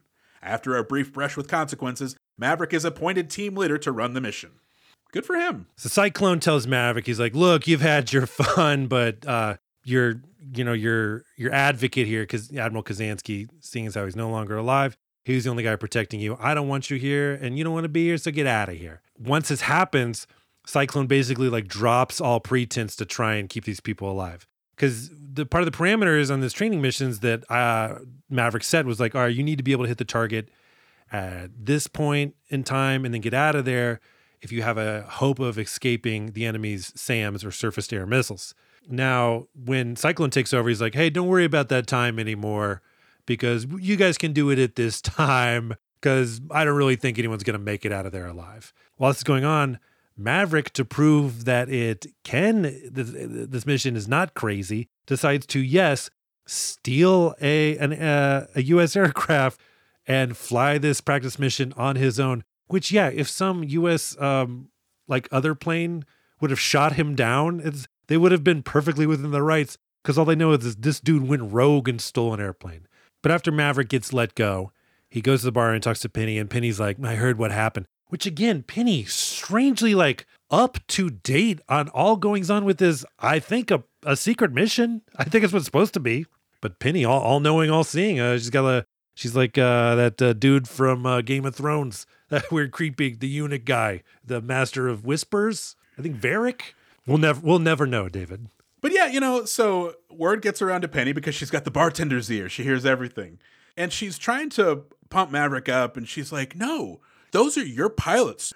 You need to fight for them because they'd fight for you. And I'm like, if he were competent at his job, they could have been his pilots. If he had shown prowess in being a teacher, if he had shown the ability to teach, I would buy that he has some claim to those pilots. But Cyclone's right. He never wanted to be there. He's not particularly good at connecting with these students yet or ever.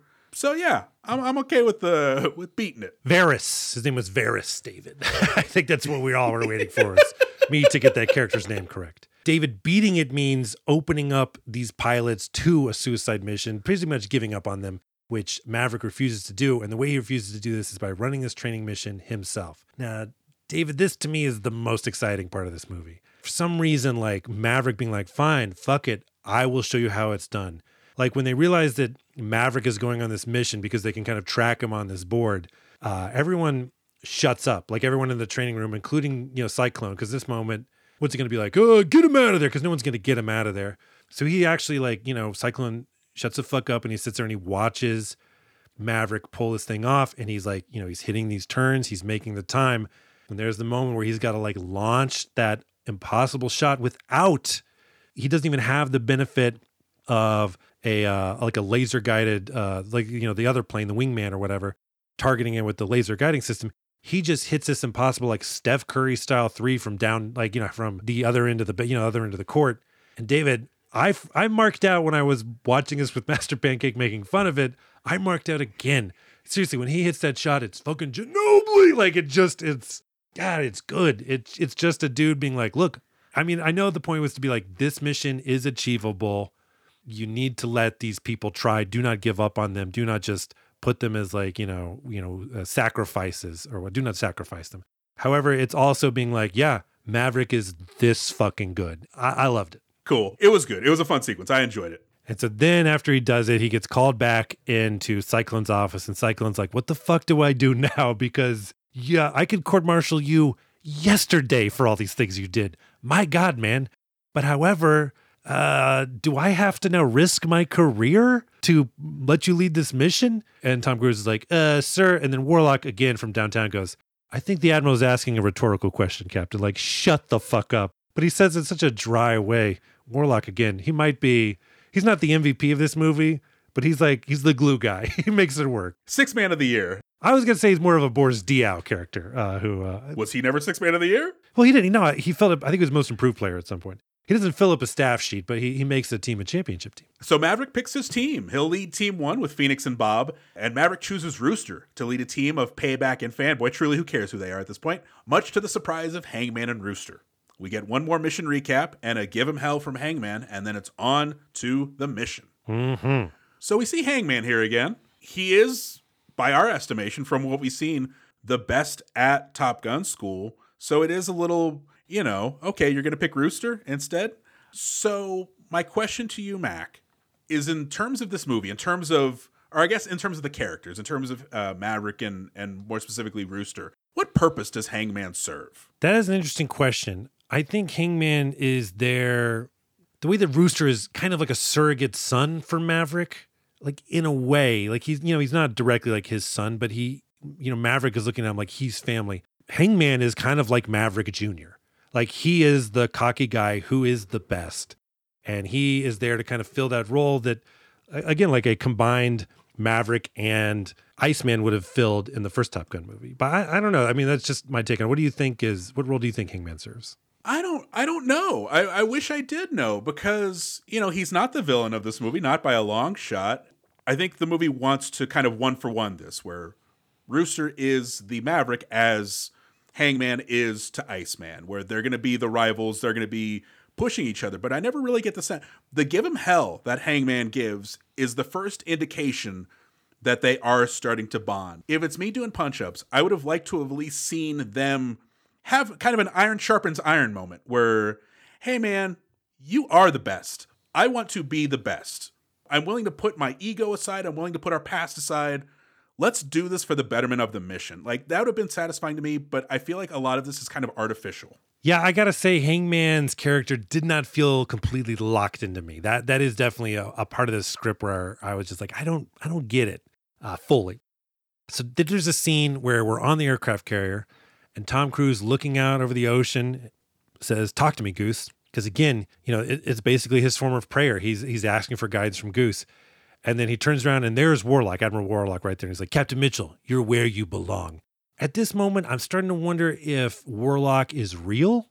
Like, I think he might be like an alien or some sort of angelic force, or just like an AI swarm that looks like a human.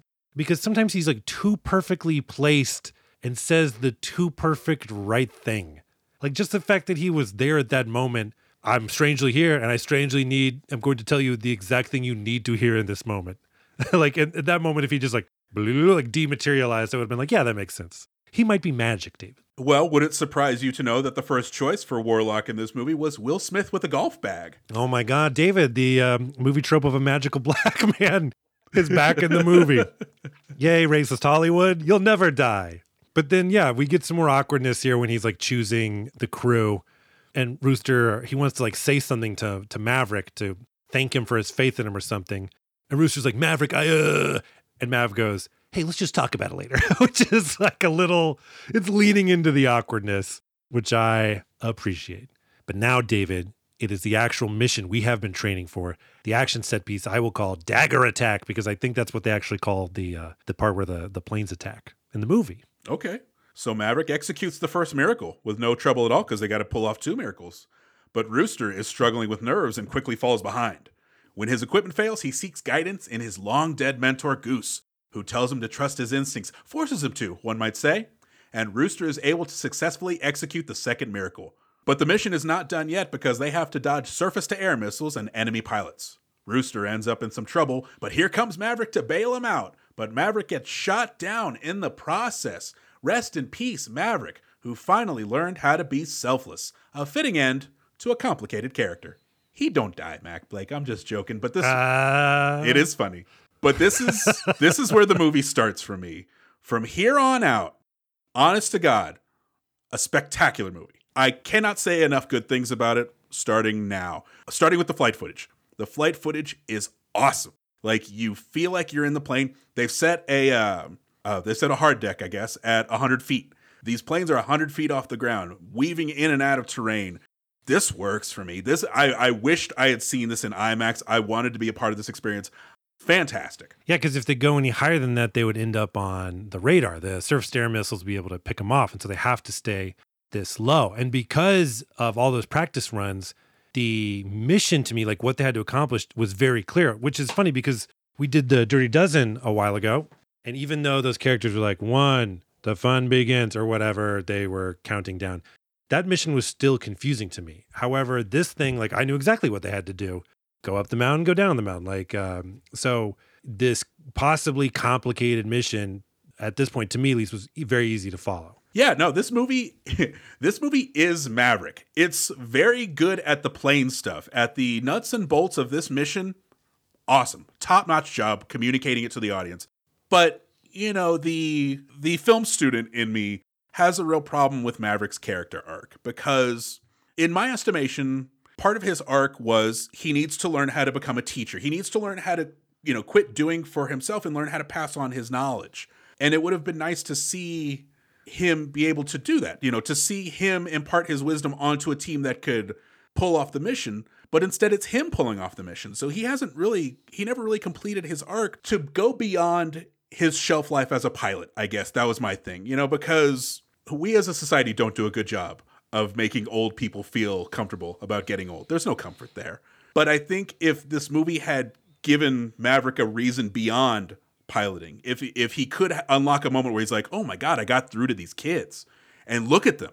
No one had faith in them. No one thought they could pull off this mission successfully. It didn't land for me. Well, I mean, there's a theme, right, of parents and children, and the idea that he is trying to protect his surrogate child, Rooster. And yeah, the way that he thinks the fact that he's able to trust Rooster and like set him free and let him live his life, let him be his own person, let him go on the mission, that is the arc enough for Maverick. But you're right. I feel like a true achievement of that kind of character lesson would be the fact that he's able to teach Rooster and the Top Gun kids, teach them or, give them his wisdom to the point where he doesn't even need to be on the mission. Yeah, that seems like that would have been a higher level, but I was okay with the fact that he was just able to bond with Rooster on a level that they previously had not reached. Because what you see here is possibly Maverick building a family, which is something that Pete Mitchell does not really have. Gotcha. But this is going to be my first markout moment during this sequence. It's specifically the Tomahawk strike on the base. They launched a slew of Tomahawks. You see them flying through the air. It's such an interesting shot because they kind of they just float. There's not really any sense of velocity. It's just these menacing missiles on their way. And they hit that base, and that base goes kablooey. It's a fantastic piece I marked out. So the Tomahawk missiles, the fact they're going to launch those first before the F-15s took off, was that something they had told us? I didn't remember that in any of the briefings going in. The first time I saw it was when they launched them, and I knew they kind of had to pass through them. Yeah, same. But yeah, I had the same reaction. That shot of that just giant swath of missiles just flying in the air is insane. Imagine seeing that. Imagine just being some dude's fishing on those mountains, and you look over and the sky is just filled with missiles for a second. I kind of have a reoccurring nightmare of like looking up and seeing some nuclear missiles like slowly dropping in the sky. So yeah, that was a crazy shot. That would have been awesome to see in IMAX for sure. But then, Maverick gets shot down trying to basically protect Rooster. He gets his plane in the way and prevents Rooster from getting shot down. And Hangman's on the deck of the carrier, and he's listening to all this. He's like, let me go. I'm sitting standby. I'm here as an alternate in case stuff gets hairy. Let me go out there. And Cyclone's like, no, you stand down. You stay on the deck. Mach, is Cyclone the villain in this movie? I don't think he is. I think that's a moment for Hangman. I don't think that was like Cyclone's villain moment. I think that was Hangman being like, oh shit, he's in trouble. I got to go save my bro. Like, I got to go save my my fellow pilot. Whereas I think a real cocksure person who only cared about their own glory would have been like, well, sucks to be him. I wouldn't have fucked it up. Well, then if I may ask, who or what is the villain of this movie? I don't think this movie has a villain, David. Okay. I mean, if there's a movie about mountain climbing, I don't think Everest is the villain. I think it's just, I think the story is like I said, it's kind of just about Maverick coming to terms with the fact that he needs to grow up to some extent and change his priorities. But David, there's a scene here where you talked about it. Yeah. Rooster he's kind of fucking up on the mission. Like he's not going fast enough. He's kind of taking the turns too slow.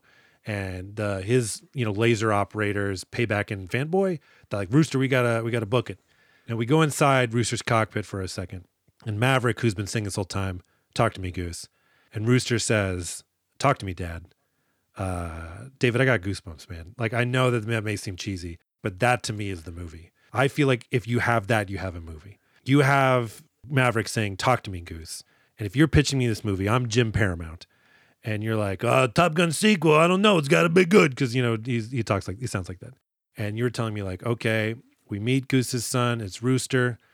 And we get to a moment where he's in a similar situation. And he says, talk to me, Dad, the same way that Maverick says, talk to me, Goose. Goosebumps, pun intended.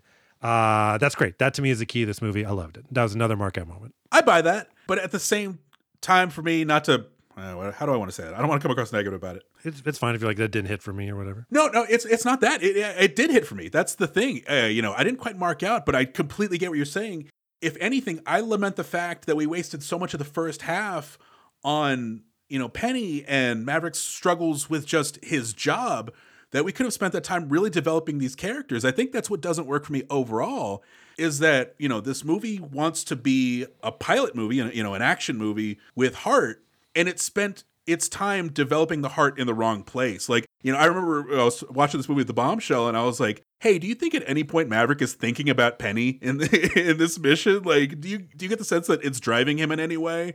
We could have developed that relationship with Maverick and Rooster and his dad, the demons of having to follow in that shadow. Like, there's so much real estate in the first half that we could have used better.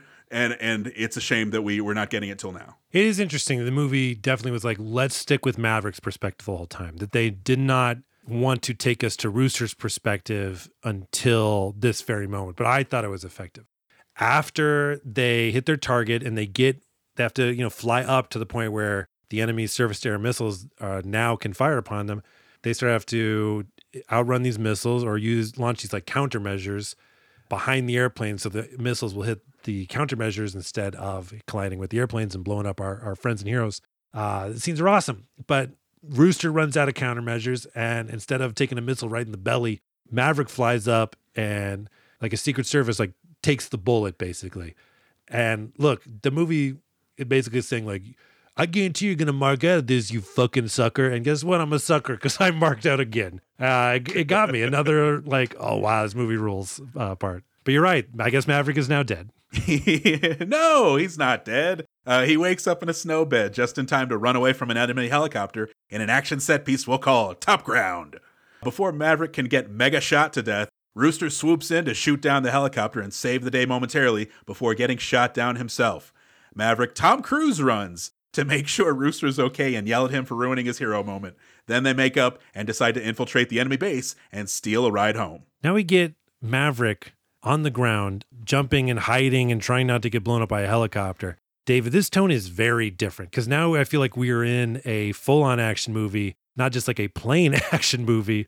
And this definitely feels very disconnected from the first Top Gun. And that is okay. Like, I feel like at this point, like, oh, this movie is not the same. This is not going to be a complete retread of Top Gun because now we're ratcheting up a danger in a way that would have felt a little WTF in the first Top Gun movie. But here it's like, oh, okay, let's do it. It's almost like we could have spent more time proving that this is not your daddy's Top Gun. Like, you're absolutely right. It felt not so different, but it did feel like, oh, wow, there's action going on in this action movie that isn't just, in a plane by yourself. No, I was super into it. I thought it was cool. But yes, Maverick is mad at Rooster. He's like, I saved your life. That should have been the end. You shouldn't have get to save my life, stupid. Rooster's like, I did save your life. And like, okay, I guess now we're bros. I also noticed at this moment, Rooster now stops calling him Maverick and starts calling him Mav, which is like, oh, now we're buddies, I guess. I really enjoyed the exchange between Rooster and Maverick, because they're mad at each other. Maverick shoves Rooster into the snow. But then after they have their argument, they're still, it's good to see you. They're kind of that tough exterior, but it's like, it's good to see you. It's good to see you too. This is the movie I want. Like, I don't know how to make it. That dynamic is what I would have really gone for in this movie. Mm-hmm. But Maverick and Rooster are thankfully able to steal an F-14 with zero interference from the enemy, and they are on their way home when they get intercepted by 3 enemy aircraft. Time for one last dogfight. Finally, a chance for this decorated pilot to prove how great he is. Maverick and Rooster managed to hold their own before running out of ammo, but thankfully Hangman was a student of Maverick's teachings because he violates a direct order not to engage and saves the day. So Maverick and Rooster are like, man, how are we going to get out of here? And then Maverick is like, you know what? No one seems to be paying attention to that old F-14 over there. And Rooster is not impressed. Rooster says, we don't even know if that bag of ass can fly. Mac, have you ever heard the term bag of ass? I assume it must be a Navy term, David. Only Navy people use because I've never heard of it. I'll let the Navy keep it. That's the first time and the last time, I hope. But they managed to, yes, get this F-14 off the ground, fill it full of gas, change its oil, whatever they needed to do, they do. We cut back to the aircraft carrier mission control, and they're like, sir, Goose's transponder is turned on, but it doesn't make any sense because he's airborne. And now we're seeing an F-14 on the radar or something. And then Warlock, again, he's like Maverick's PR guy goes, it can't be. It can't be. As if being like, guys, everyone, it's Maverick, right? But it can't. Is he that good? Is Maverick that good, everyone? Everyone, let's stop and ask ourselves this question. Is Maverick that good? And then Cyclone goes, it's Maverick. Fuck everyone. Shut up, Warlock. They soon get swarmed upon by these 5th generation fighter planes we've heard so much about from the enemy. They start signaling at Maverick, who's like, oh, pointing at someone like, my comms aren't working or something is what his hand signals say. And then the enemy does some hand signals and Maverick's like, I don't know what that fucking means. This isn't working. Well, I like that at the beginning of Top Gun training, he was like, when he threw out the handbook, he was like, forget it. They know everything you know too. But that didn't go the other way because you don't know their hand signals. So I think I'm going to start to root for these nondescript guys. But then we decide to take a moment and remind the audience of the stakes. And Rooster's like, Mav, can we outrun these guys? And he's like, no, not their missiles and guns. Then it's a dogfight. An F-14 against 5th generation fighters? Well, it's not the plane, it's the pilot. You'd go after him if I wasn't there, but you are here. Come on, Mav, don't think, just do. It's just like that's kind of an awkward, kind of needless conversation. Like, hey, what's going on right now? Huh? What should we do? I think I know what you should do. Go for it. Like, it just, okay. But you know what? Again, it's fine. I didn't mind it. Yeah, no, I didn't mind it either. But it is one of those things where you're reminded, like, wait, why are we using F-18s for this mission? Like, hey, man, we spend a lot of money. We don't have 5th gen fighters too? Because again, David, they said another plane would be perfect for that, but because that plane relies on GPS, which has been jammed because it's GPS jamming, they got to use these planes, which are not necessarily the perfect plane for this situation. So they are kind of like one hand tied behind their back, but now also they're using a quote unquote bag of ass, David, an F-14 against these 5th gen fighters. But Maverick is able to take out one with some sick ass Maverick moves. And then he's got another one locked up in missile lock and he shoots a missile at it. Uh-oh, bye-bye airplane, right? But no, because this enemy fighter basically does like a Tokyo Drift Matrix style move, like beep, bop, bop, bop, and all of a sudden does a little spin move in the air and dodges the missile. Look, I got no emotional connection to this faceless, nameless enemy pilot. But when the enemy plane did it, it was like, oh, fuck. And I marked out, another mark out moment. Because it was basically like you shoot the Terminator right in the chest and you're like, yeah, we killed him. And then it pops right back up and you're like, fuck. Like it's basically being like, hey, Maverick, you thought it was going to be easy? No. That was a move that was more impressive to me the second time around, because the first time I watched, I have no point of reference to what planes can do and cannot do. So I don't know what's unusual or not unusual. I'm not Tom Jones. So like the second time I watched it, I was like, okay, that is pretty neat. I didn't quite mark out, but I do have a greater respect for it the second time. Yes, David, but like Tom Jones, your love is like candy on a shelf. Just want to be honest there. What a sweet boy. Rooster's going to have maybe my favorite line in the movie. It's not even a showcase line. They're out of all their ammo. They're out of flares. And they're just trying to do evasive maneuvers. And Rooster's kind of nervous about all this. He's like, do some of that pilot shit. It's like, yeah, man. Your legend preceded you. You're the most decorated pilot we've got. Let's see some of that pilot shit. I really enjoyed that. And then, they're out. They're out of ammo. They're out of options. They're out of luck. And they're about to get mowed down. But then a Hangman shows up. Mac, this was my second mark out moment. The fact that we expected Hangman, and Hangman is here. Yeah, it was not in any doubt that Maverick was going to save the day, or maybe that Hangman was going to be the one doing the saving. However, we still got to live in that moment for a little bit where Maverick is out of options. The enemy has already tagged him a couple times with guns.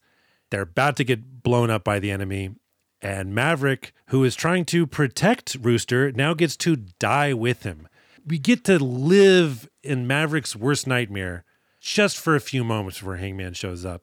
In a movie where a happy ending was almost certain, the fact that we got to spend at least a little bit of time just feeling that tension was something, and it was effective. Oh, for sure. No, that is good movie going right there. You don't have to be taken by surprise with stuff. You can see stuff coming a mile away, but if it's built well and it delivers like this does, it's completely satisfying. So the movie ends with Maverick successfully landing the F-14 without any landing gear and being given a hero's welcome by everyone on board. Maverick and Rooster hug it out, and now Rooster is a part of Maverick's life, moving out to the desert with him and helping him fix planes. Penny even makes the drive from San Diego to keep hooking up with him in a relationship that is destined for success. I'm sorry, San Diego? Is that a... Forgive me, Fightertown, of course. I'm sorry. Oh, sorry, Fightertown, USA. Yeah, now that's how I know it. This is a moment when those dudes on the aircraft carrier deck should be high-fiving. Because, yeah, they managed to catch this airplane in a net when it had no front landing gear, and I think the back wheels had Dave Chappelle's character from Con Air still stuck on them. Pinball. Was that his name? Who cares? Fuck that transphobic fuck. But there's a moment where they're, Maverick and Rooster are on the deck and they're looking at each other. And they very easily could have been like, you can guard my tail or wing or whatever that line is from Top Gun. They did not do it. And I got to say, thank you. Thank you, movie, for not forcing that line. And I appreciated that. Well, you know what? Even better than that. Like, Maverick goes out, he says directly, thank you for saving my life. It is the most humility that the character is shown. It was the most satisfying moment that I had with Maverick. He's finally like, I am fallible. I am human. I am capable of being killed at a moment's notice. I have to appreciate the things that keep me alive. I did appreciate that. Except right before that, when they're coming in for a landing, it's in a callback to the original Top Gun. He buzzes the tower in a manner of speaking. He kind of buzzes past Cyclone and shakes up Cyclone. It didn't quite hit the same way that it did in the original because I didn't like that guy in the original, and I'm okay with Cyclone right now. But you know what? I'll let the movie have it. Fucking Maverick and Rooster are home. Hell yeah, they did a great job. Yes, David, and that is the end of the movie. We are exiting the highway to the danger zone, and now we're taking highway to the retirement zone. Who loves eating at 5 p.m.? Maverick and Penny do, because that, David, is Top Gun Maverick.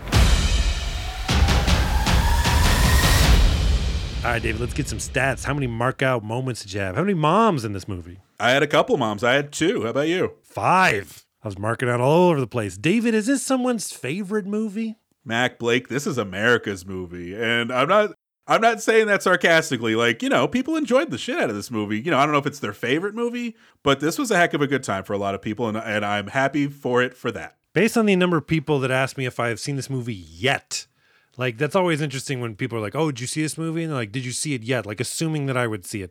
I think people were super excited about this. I guarantee you, yes, this is someone's favorite movie. All right, David, time for punch-ups.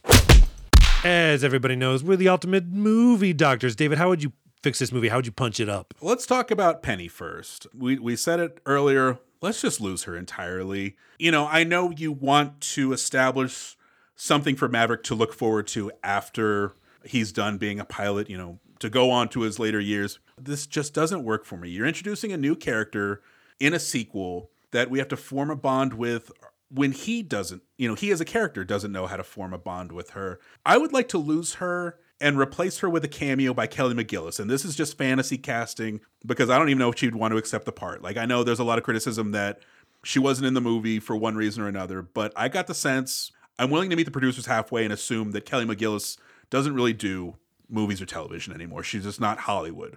If you could have just had a cameo where she's like a big government muckety-muck and he goes to talk with her and she kind of gives it to him straight. Like, yeah, I did fall in love with you, but you're this, this, this, and this, and everyone sees it, and everyone's seen it for the past 30 years. I think you could have taken everything they tried to do with Penny and do it in a scene. I also said throughout the movie, or I said at the beginning of the show, I should say, that this was like a choose your own adventure that kept picking the wrong pages for me. If I had to fix one page of this script or one moment of this script to do the most benefit for the script overall, Rooster's flying that F-14 home. Maverick's getting in the back seat and he's having a teaching moment. Hey, I'm going to impart my wisdom to you in a very direct way, and you are going to help us fly home, and you are going to show me that you have grown into the pilot that I never thought you could be. I owe you an apology. That would have done a lot for me in terms of fixing a lot of relationships that didn't quite connect. What about you, Mac? What are you punching up here? I'd be on board with that lose Penny thing as long as we don't lose Jennifer Connelly. Maybe swap her out for John Hamm or some other higher up character. That would have been interesting. Although I do like John Hamm in this movie too. First of all, they got to fix that fucking scene. They got to fuck. You got to add some eroticism in there. Now, granted, in the first movie, Charlie was a Top Gun instructor. Maverick is one of her students. So that was kind of like a dangerous little forbidden relationship.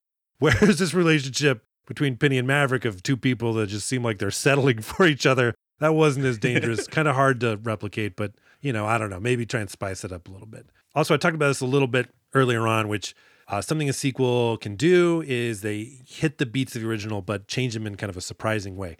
I feel like they blew a huge opportunity here. Because, David, do you remember when the student Maverick first meets instructor Charlie in the first Top Gun? It's a scene where Maverick spots Kelly McGillis at a bar and he sings You've Lost That Love and Feeling to her or whatever. Pretty aggressively hitting on her, even to the point where he follows her into the women's bathroom. A little bit of a creepy move, but also trying to cement that he is just the world's cockiest pilot on Earth. Let's gender swap that. You know what I mean? So Tom Cruise, he is your instructor now. Have Phoenix see this old dude. She's like, I'm on a silver fox hunt. I'm going to pick this dude up. Excuse me, Mav, are you going to, like, I don't know what song she sings. Maybe Wet Ass Pussy. I don't know. But basically, like, hey, get him up. Afterwards, when Tom Cruise is like, I don't want to, no thank you. And then she like follows him into the bathroom. She's like, you know, let's make this thing happen, crazy boy. I don't know. That would have been really funny. That would have been fucking awesome. Also, David, my final punch up. We see Maverick and Penny flying off the distance, and Maverick's like, you know, his hobby plane. Great. Credits roll, great. Comeback mid-credit scene. We left. What was the last thing we saw Rooster doing? Oh, he was helping Maverick. He was hanging out in the hangar with him. Yeah, so he's in the hangar, and we see a shot of Rooster from behind. And in the background, we hear, Rooster turns around and then looks up, and we hear in the voice of, I don't know, maybe a transforming robot leader, like, Rooster, the Decepticons are coming. And then, oh shit, we're part of the Paramount verse now. Here comes some Transformers, bitch. It hurts my heart how good of an idea that is. Choo-choo-choo-chock. Like, I got to send you two jokers to roll out. I would have lost my mind. That would have been the coolest fucking thing. They could have had, like, the president of Paramount come out after that and be like, we got no plans to make this movie. We just go for a laugh. Enjoy yourselves, everyone. Didn't that feel great, though? Wasn't that fun? We'll see you next year. Psych, but come on. We're just having some fun, though. All right, David, speaking of having fun, why don't we enter an old-timey video store? It's the Punch Mountain Video Store. Yay, I love it here. Yeah, because it's an all-action movie video store, and we have 3 copies of Top Gun Maverick 2 stock. What subsections of action would you put them in? Okay, first one's going in franchise action. We've got a second Top Gun, perhaps a third. You know, it made a boatload of money, and you got hunky young actors to be in it, so yeah, put it in the franchise action. Second one's going in military action. You know, it's military light. It's not, you know, an aggressively war-ish movie, but it's still military action. It's good action. And then the third one, I'm split, because it's very much a home for the holidays action movie. It's very much a movie that the whole family can enjoy. But Mac, Tom Cruise has a lot of action movies, and sooner or later we're going to have a Tom Cruise shelf. So I'm going to lean towards the Tom Cruise shelf on the third copy. I can't argue with any of those solid stockings. Okay, David, now it is time for judgment. We got to determine the ranking, the position of Top Gun Maverick on Punch Mountain itself, the definitive ranking of action movies. And just as a current reminder, David, at the summit, the top of the mountain, we have Terminator 2 Judgment Day at number 1, followed by Raid 2, The Matrix, Prey, and RRR at number 5. The base of the mountain, 15, 16, 17, we have Passenger 57, Deadly Prey, and The Poseidon Adventure. And then below that, David, at the Visitor Center for Punch Mountain, the family changing room inside that Visitor Center, we have Chappie coming in at 18. So, David, before we get to the mountains rankings, where would you put this movie? Oh, I'm flexible. I could see this thing going as high as below The Rock and as low as above Charlie's Angels. It's a hard one to judge because, I think even Christopher McQuarrie said it in an interview where it's like, a lot of people see this as an action movie. I think of it more as a drama. It does play that way. It does play a lot like a drama. The action's awesome. Golly, the third act, I cannot say enough good things about it. But it's inconsistent with the rest of the movie, and it's not quite the same sort of kinetic action that you get with like a hand-to-hand combat or gun fu or something like that. You're sitting in a plane. There's a disconnect there. But I'll defer to the mountain. I'm okay with a number of options on this one. I would rank this higher, personally. I might even put this below RRR and above Hard Target. I mean, it is interesting because its action is plane action, where it's just kind of like planes flying around instead of people fighting. But it's effective, and I feel like that climax, there's some real palpable tension, and it just hits a lot of highs in that thing, and it hits them effectively. So yeah, I mean, I kind of agree with Christopher McQuarrie. It does feel like a drama, but a drama with a lot of very enjoyable action. Oh, David, speaking of enjoyable action, look at those rocks come tumbling down. Yippee, yippee, yippee, yippee. Please, oh boy, who writes my dialogue? Fire that piece of shit. But David, the rocks have come tumbling down, revealing the golden letters, which indicates the position on the mountain. And we see that sure enough, Top Gun Maverick is now number 9 on the mountain. So it goes Hard Target, Dread, The Rock, and then Top Gun Maverick, and then Yes, Madam, Cliffhanger, The Driver, etc. Good job, Top Gun Maverick. David, do you hear that horn? Oh, I do. That's the horn calling us to action. On this podcast, we talk a lot about fictional action heroes, but we also want to talk about real heroes taking action for vulnerable, underserved, or underrepresented communities. This month, we're spotlighting the Southern Poverty Law Center. Led by a strong team of civil rights lawyers, the SPLC is a catalyst for racial justice in the South and beyond, working in partnership with communities to dismantle white supremacy, strengthen intersectional movements, and advance the human rights of all people. After each episode this month, Punch Mountain will be making a small donation to the Southern Poverty Law Center. Also, for every review we get on iTunes, we'll add $1 to our donation, up to a certain amount, obviously in case any bots are out there waiting to bankrupt us. And hey, if it's a good review, we'll probably read it on the air. For more information on the Southern Poverty Law Center or to donate directly to them, visit splcenter.org. All right, folks, that'll do it for another episode of Punch Mountain. Don't forget to add us on social media.